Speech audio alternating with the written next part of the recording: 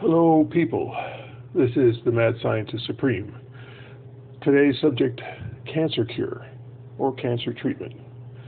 If you've got the diagnosis for cancer and you're going in for treatment, they're going to do various things to your body. Well, you can prep for that a little bit. With chemotherapy, they have found that if you fast for 2 days before your chemo starts, that your chemo is much more effective. Chemo is a poison, and if your normal cells are active, they will absorb that poison. But if you fast for 2 days before your treatment, your normal cells shut down. They largely are inactive. You become lethargic. But your cancer can't shut down. So it absorbs more of the chemo, therefore it's more effective. Now, in order for your cancer to hide from your immune system, your cancer also covers itself with mucus. So if you were to also take Mucinex to decrease this covering so it becomes more exposed to the chemotherapy, it should also become more effective. Then you've got, and that is just to aid the treatment. Now, if you want to do a homeopathic cure, if you fast for 2 days, take Mucinex, and then go get your shots like you're going to take a round the world tour. Your shots increase the activity of your immune system. Your immune system then will attack the cancer. Now, this comes from history.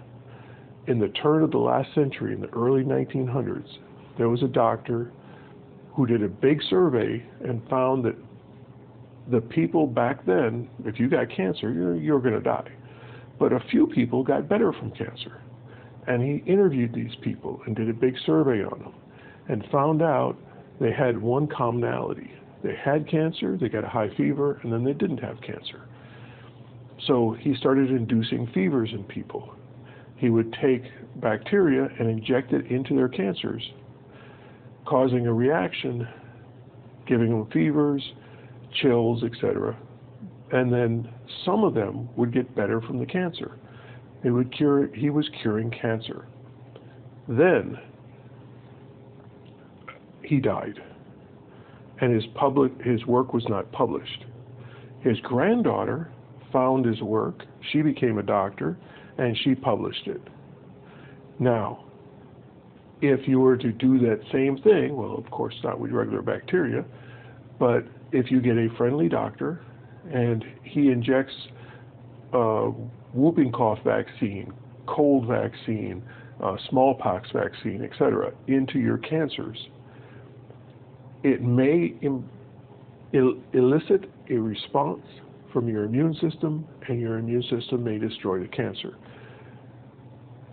The doctor at the turn of the century, he had treated people several times before the treatment worked and their cancer was cured.